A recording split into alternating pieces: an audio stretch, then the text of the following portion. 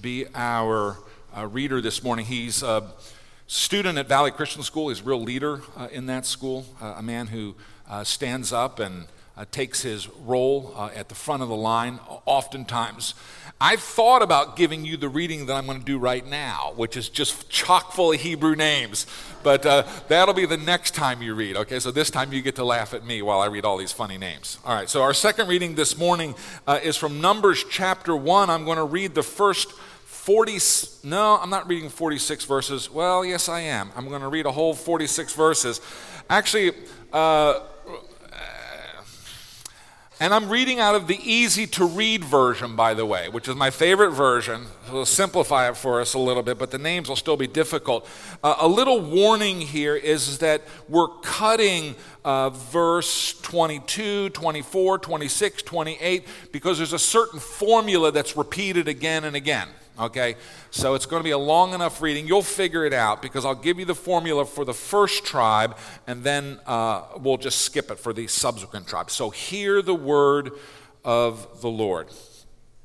The Lord spoke to Moses in the meeting tent. This was in the desert of Sinai. It was on the first day of the second month of the second year after the Israelites left Egypt. He said to Moses, "Count all the Israelites, list the names of each man with his family and his family group. You and Aaron must count the men of Israel who were 20 years old or older. These are all the men who were able to serve in the army of Israel. List them by their divisions. One man from each tribe will help you. This man will be the leader of his tribe. These are the names of the men who will stand with you and help you. From the tribe of Reuben, Eliezer, son of Shedder. From the tribe of Simeon, Shalumiel, son of Zurishaddai. From the tribe of Judah, Nahshon, son of Amminadab. From the tribe of Issachar, Nathaniel, son of Zuar. From the tribe of Zebulun, Eliav, son of Helon. From the descendants of Joseph, from the tribe of Ephraim, Elishama, son of Ammihud. From the tribe of Manasseh, Gamaliel, son of Pedazur. From the tribe of Benjamin, Avidan, son of Gideoni. From the tribe of Dan, Ahijah, son of Ammishaddai. From the tribe of Asher, Pagiel, son of Akron. From the tribe of Gad, Eliasaph, son of Deuel. From the tribe of Naphtali, Ahira, son of Enan. All these men were the leaders of their families. The people also chose them to be leaders of their tribes. Moses and Aaron took the men who had been chosen to be leaders and called all the Israelites together on the first day of the second month. Then the people were listed by their families and their family groups. All the men who were 21 years old or older were listed. Moses did exactly what the Lord commanded. He counted the people while they were in the desert of Sinai. The tribe of Reuben was counted. Reuben was the firstborn of Israel. The names of all the men who were 21 years old or older and able to serve in the army were listed. They were listed with their families and family groups. The total number of men from the tribe of Reuben was 46,500. The total number of men counted from the tribe of Simeon was 59,300. The total number of men counted from the tribe of Gad was 45,650. The total number of men counted from the tribe of Judah was 74,600. The total number of men counted from the tribe of Issachar was 54,400. The total number of men counted from the tribe of Zebulun was 57,400. The total number of men counted from the tribe of Ephraim was 40,500. The total number of men counted from the tribe of Manasseh was 32,200. The total number of men counted from the tribe of Benjamin was 35,400. The total number of men counted from the tribe of Dan was 62,700. The total number of men counted from the tribe of Asher was 41,500. The total number of men counted from the tribe of Naphtali was 53,400. Moses, Aaron, and the 12 leaders of Israel counted these men. There was one leader from each tribe. They counted every man who was 20 years old or older and able to serve in the army. Each man was listed with his family. The total number of men counted was 603,550 men. This is the word of the Lord. Let us pray.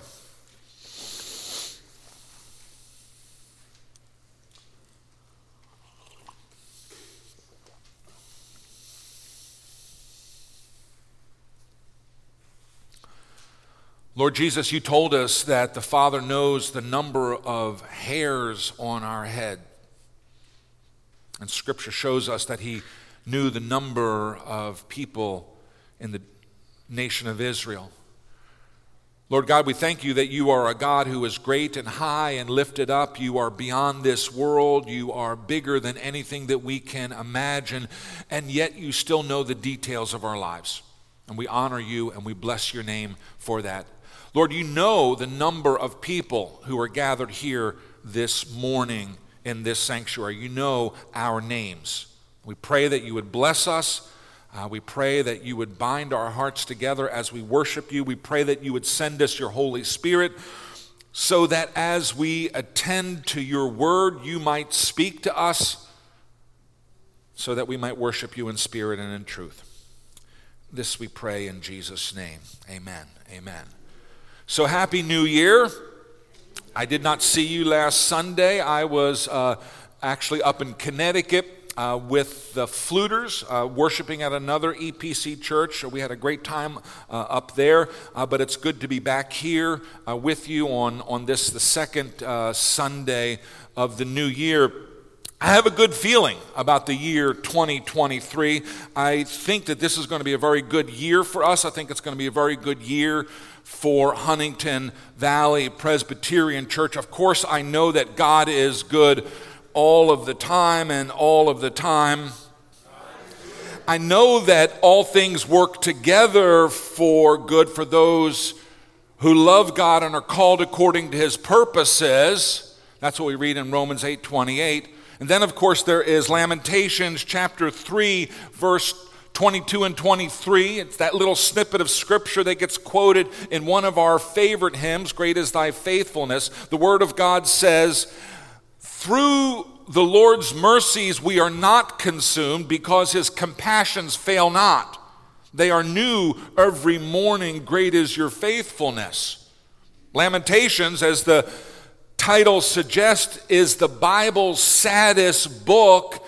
And even in the saddest times, we have this assurance that if we belong to God, we will not be consumed, will not be eaten up, but will be sustained. We will have new mercies every morning because of God's faithful posture toward us.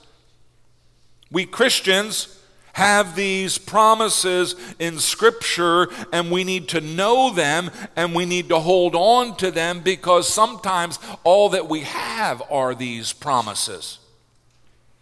But when I say that I think that this is going to be a really good year for us, that I think 2023 will be a really good year for HVPC, I mean something different than God is good all of the time. While God is good all of the time, even in times of lamentation, there also are times of special refreshings, of special revival for the people of God. There are seasons when God pours out his favor upon his people in a special way. And I think God is getting ready to do that for us here. And I say that knowing full well that we've been through a tough patch these last few years. COVID, of course, hit us upside the head. And then George Floyd and the election of 2020. We've had troubles. And honestly, the worst part of the troubles has not been working through the tough problems. People don't mind hard work. The worst part of the troubles that we have been people fighting with each other rather than fighting the problems that they have in common. And what has been so heartbreaking and so exhausting these past couple of years is seeing people fight each other rather than pull together.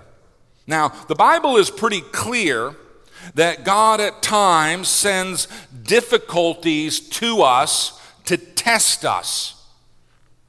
When the chips are down, you find out what people are made of. You discover their character in difficulties. Their strength and their flaws are revealed in the tough times. And we've been through some tough times, and those times have been very revealing of the character of people. But I believe that God has in store for us a special season of revival and refreshing here in 2023. I'm starting a new sermon series today. We will be working our way chapter by chapter through the book of Numbers. If you're not familiar with the book of Numbers, you can think of it as Exodus part 2. In the book of Exodus, the Israelites, of course, escape slavery in Egypt, and they get themselves out into the wilderness. They reach Mount Sinai, where they receive the law of God on tablets of stone, and they set up the tabernacle, which is placed in the center of the camp. And then in the center of the tabernacle is the Ark of the Covenant, and in the center of the Ark of the Covenant are the stone tablets of the law of God. What God does in Exodus is he takes a bunch of unorganized, oppressed slaves and he turns them into a special people for himself. He gives them an identity. He gives them meaning and purpose in the world, and he makes them a blessing for the whole world. And he does that by placing himself in the middle of the whole thing. He places the Word of God in the center of their lives. If we want to be blessed, if we want to be a blessing to other people, then our eyes need to be fixed on God's Word. Rather than looking at ourselves, we need to look at God. Rather than even looking at our neighbors whom we want to bless, we need to look to God.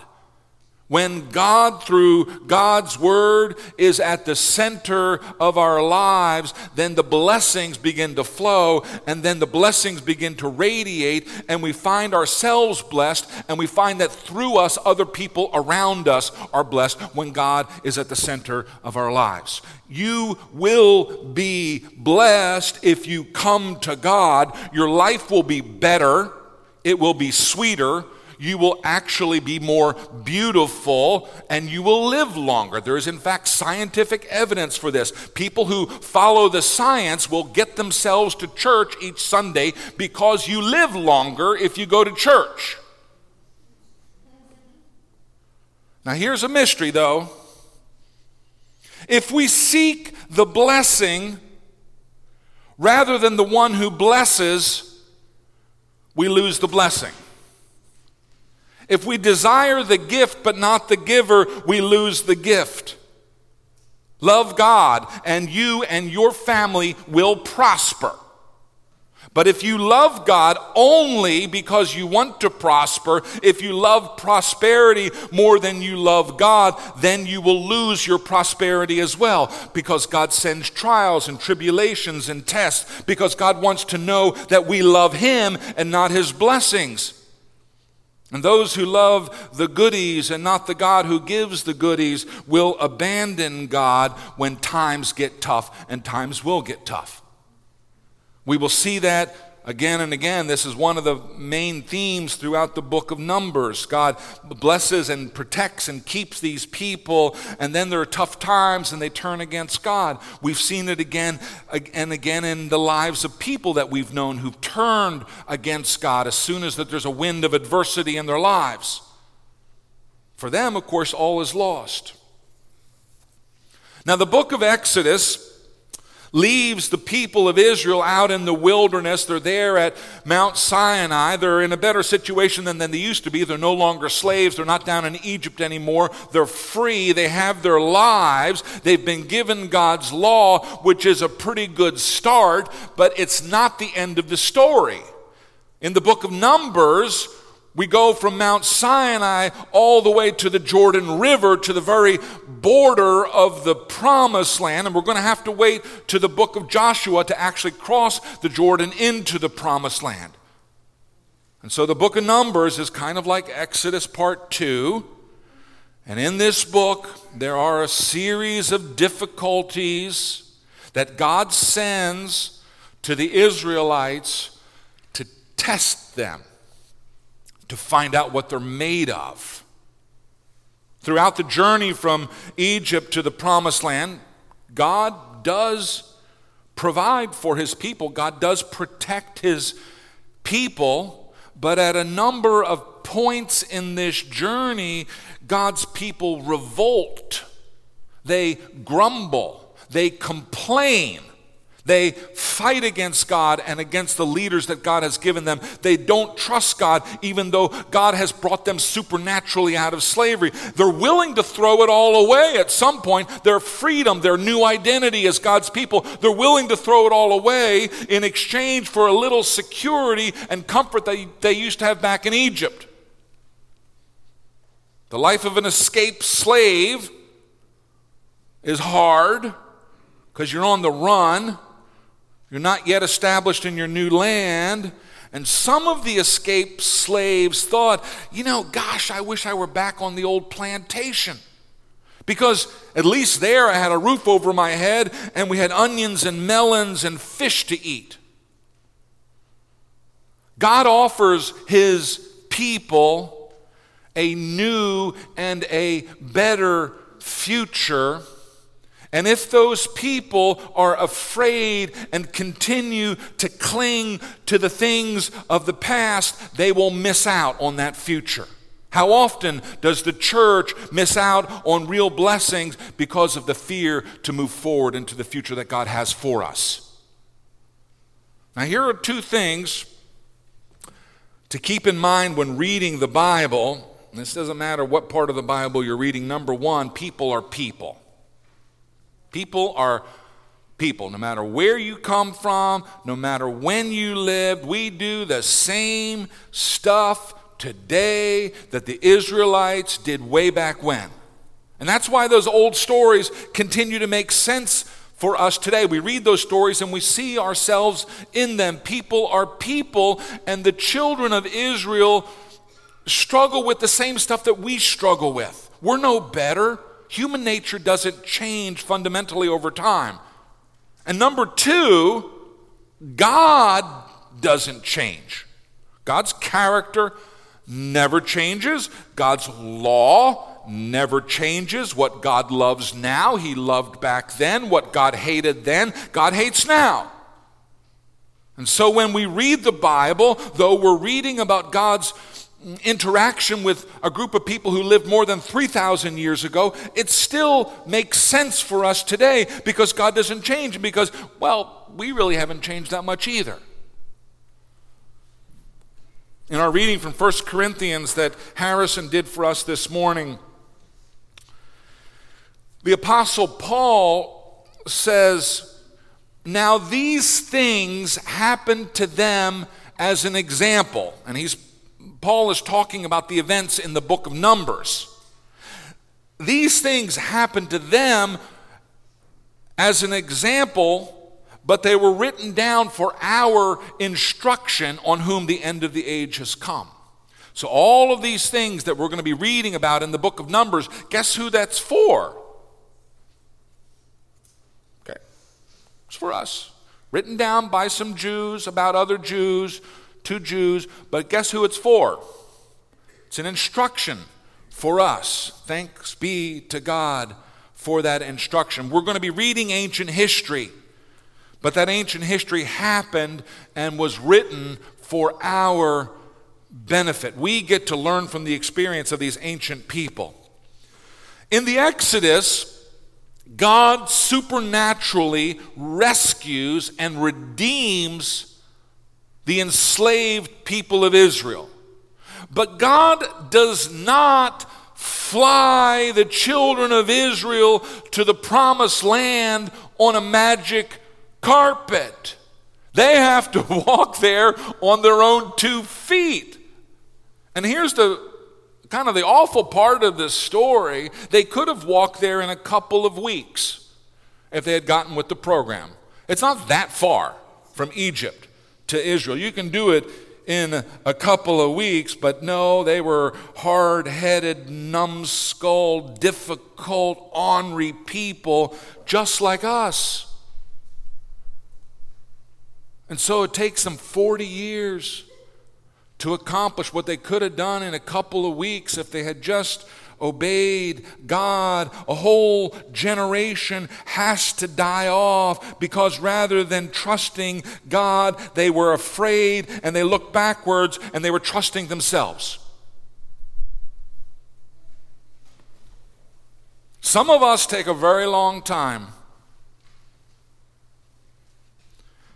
to learn the things that God wants us to learn. Sometimes it takes 40 years to learn what we could have figured out if we weren't so hard-headed in just a couple of weeks. But here's my encouragement to you. No matter how long it has taken you to learn what God has given you, keep at it. Keep learning it. Even if you've wasted a lot of time, even if you've wasted decades, it's okay. Keep at it. We're not at the promised land yet. We're still on our way. Keep working. Keep moving forward. I remember, how many of you remember Dolores Turner? I remember Dolores Turner. Actually, Mia and I were over at the mall the other day, and I was remembering having lunch with Dolores Turner at the Cheesecake Factory on her birthday. Ava was there too. We have a nice little picture. I think Mia might have been sitting on Dolores' lap. No, I think she was sitting next to her at that point. Dolores Turner, a beloved saint of this church, she said to me many, many times, now this is the woman who got me hired at this church. Okay, if there's one person to blame for you having me as a pastor, it's Dolores Turner. Okay, now she's dead, you can't get her, but she said to me many times, I guess the Lord still has some things to teach me. She was in her 80s. She had lived a long life. Her body was starting to give out. The end was difficult for her. But the Lord wasn't done with her. He was teaching her new things. In her 80s, he was teaching her about grace and humility and about the ability, the willingness to accept help from others. He was teaching her patience and trust, even in this very, very difficult time of her life. Until that day when we see Jesus face to face, we will be learning. Okay? Expect it. Don't be surprised by it. Don't think that you got it all done earlier in your life. You haven't. Some of that learning, maybe a lot of that learning is going to come to you through trials and through troubles and through rough patches that God sends your way, which is why we don't fret about them. Stuff's going to come at us. Things are going to happen to us. And you know what? We're not going to worry about it. First of all, we know that because we're in Christ, that this was intended for my good. And it may not be happy. It's like going to the dentist and getting the tooth yanked, but I know it's for my good. And so that makes me more comfortable, and I can receive that time of trouble as discipline or as training from a Father who loves me, who knows me, and has my best interest in mind. In some ways, our whole lives as Christians are lived in the book of Numbers. We who are born-again Christians, we've been saved. We've been rescued out of slavery. Jesus, the Lamb of God, is the Paschal Lamb who takes away the sins of the world. He was slaughtered so that we could escape the angel of death. God did that amazing work for us. He did it for us because we couldn't do it for ourselves. And just as the Israelites could not have escaped slavery by themselves, we cannot escape hell by ourselves. Okay? We don't have the power to live the life that would earn us heaven. And all of those Jews stuck down there into slavery, they did not have the power to take on Pharaoh by themselves. They needed God to do that work for them, and God did that work for them. Well, God also did the work of our redemption for us. He rescued us from our sin. Thanks be to God. Thanks be to God for his mercy, but we're not home yet. We're not in the promised land yet. I hate to tell you this, folks, Huntington Valley is not the promised land.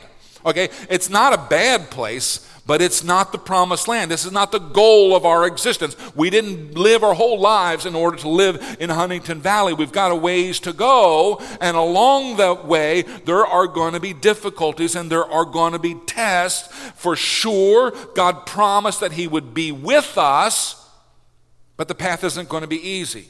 God promised to provide, but the path won't always be easy. God promised to protect, but the path won't always be easy. And here's a tricky piece of this. The hardest part of the journey isn't so much the stoniness of the path. The hardest part of the journey is the stoniness of my heart. That's the truth. Let me explain. If the children of Israel had done everything right, they would have walked from Egypt to Canaan land in 2 weeks. It would have been a hard walk, but not nearly as hard as they made it. What should have taken a couple of weeks took 40 years, not because the road was so hard, but because their hearts were hard. In these past 2 years, we've had tremendous difficulty in our country and in our churches. There was the COVID pandemic. There was the killing of George Floyd. There was the contested election of 2020. Each one of those things was genuinely hard. But even harder than those difficulties was the fighting that happened about the best way to deal with those difficulties. In the United States, more than 100 million people have contracted COVID. Okay? And more than 1 million have died. That's tough. It's a serious business. But even harder than that disease has been all of the fighting about that disease, about the way to deal with that disease. People stopped fighting the disease and they started fighting each other. And that happened here in this congregation. The same with the killing of George Floyd. The same with the contended election of 2020. In each of these hard situations, some started attacking each other rather than attacking the problem that all of us face. It happened in this country, and it happened in churches across this country. These past 2 years have seen the greatest decline in the American church in all of U.S. history. Do you understand that? The figures that I'm hearing are 40 million people who had been in church are not in church now. Last 2 years. Cataclysmic. All right? It's not so much the trouble that we face, it's the willingness to face that trouble together. Okay? When we have trouble, we're one church. And we face that trouble together, and we bear with one another, and we work side by side. God never promised us an easy journey. What he promised was that he would travel with us. What he promised was that he would never leave us or forsake us. What he promised was that he would supply every need. Thank you, Brother Jordan, for bringing the stewardship minute. Okay? All throughout this year, the session has been fretting and sweating bullets. How are we going to make ends meet this year? Well, the Lord provided. And the Lord provided extra. Okay? During a very, very tough year. The Lord will provide. I'm not saying that it's easy. So the question that we have to ask ourselves is, are we trusting God's promises to us, to the church. If we trust God's promises, we will not turn against each other when the road gets a little bit rocky, when we are trusting God with the outcome, when we know that He's going to produce the good fruit, when we know that He will bring this thing to fulfillment, then the church will pull together. It will draw closer as the road gets rocky, rather than start fighting amongst themselves. What happened to the Israelites, it wasn't pretty. We're going to go through it in some detail. Some of these stories you know. All right? Those things happened for our instruction. They were written down, and they've been preserved for our instruction, for the church's instruction. In the weeks ahead, we're going to work our way through the book of Numbers. We're going to work through it chapter by chapter. I would encourage you to read ahead so that you know where we're going, so you have some of the background in your mind. Many of the stories of the book of Numbers are familiar to you. This is where Moses appoints the 70 elders to help him govern the people. This is where the spies are sent into the land of Canaan, and they bring back the reports of giants and of huge fruit. This is where Moses strikes the rock with his walking stick, and the water gushes out. Notice how when Paul talks about that's Jesus himself. Jesus is that rock in that wilderness. Jesus was present with those people way back then. Many of these stories are familiar to you. I think the verses from this book that are most familiar to you, because you hear them every week, are from Numbers chapter 6. The Lord bless you and keep you. The Lord make His face to shine upon you and be gracious to you. The Lord lift up His countenance, that's His face, upon you and give you peace. It's called the Aaronic benediction. It's there in the book of Numbers.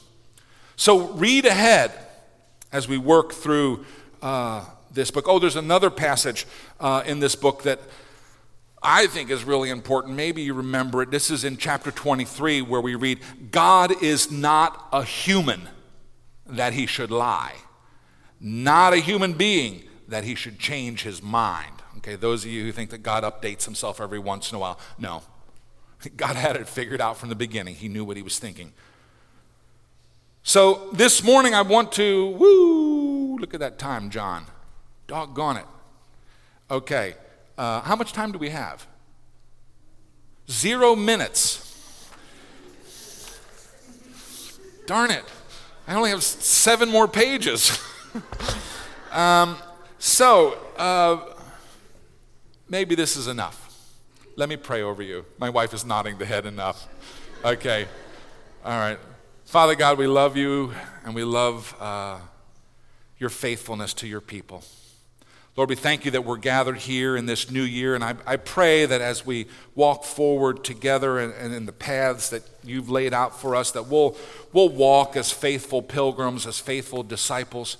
Pray that you would be kind to us, that you would enrich us, that you would strengthen us for the way ahead. Lord, I pray that when the rocky roads come up, that we would pull together rather than fight with one another. And I pray that in all of this, that you would be honored and glorified, because you alone are worthy, Father, Son, and Holy Ghost. Amen.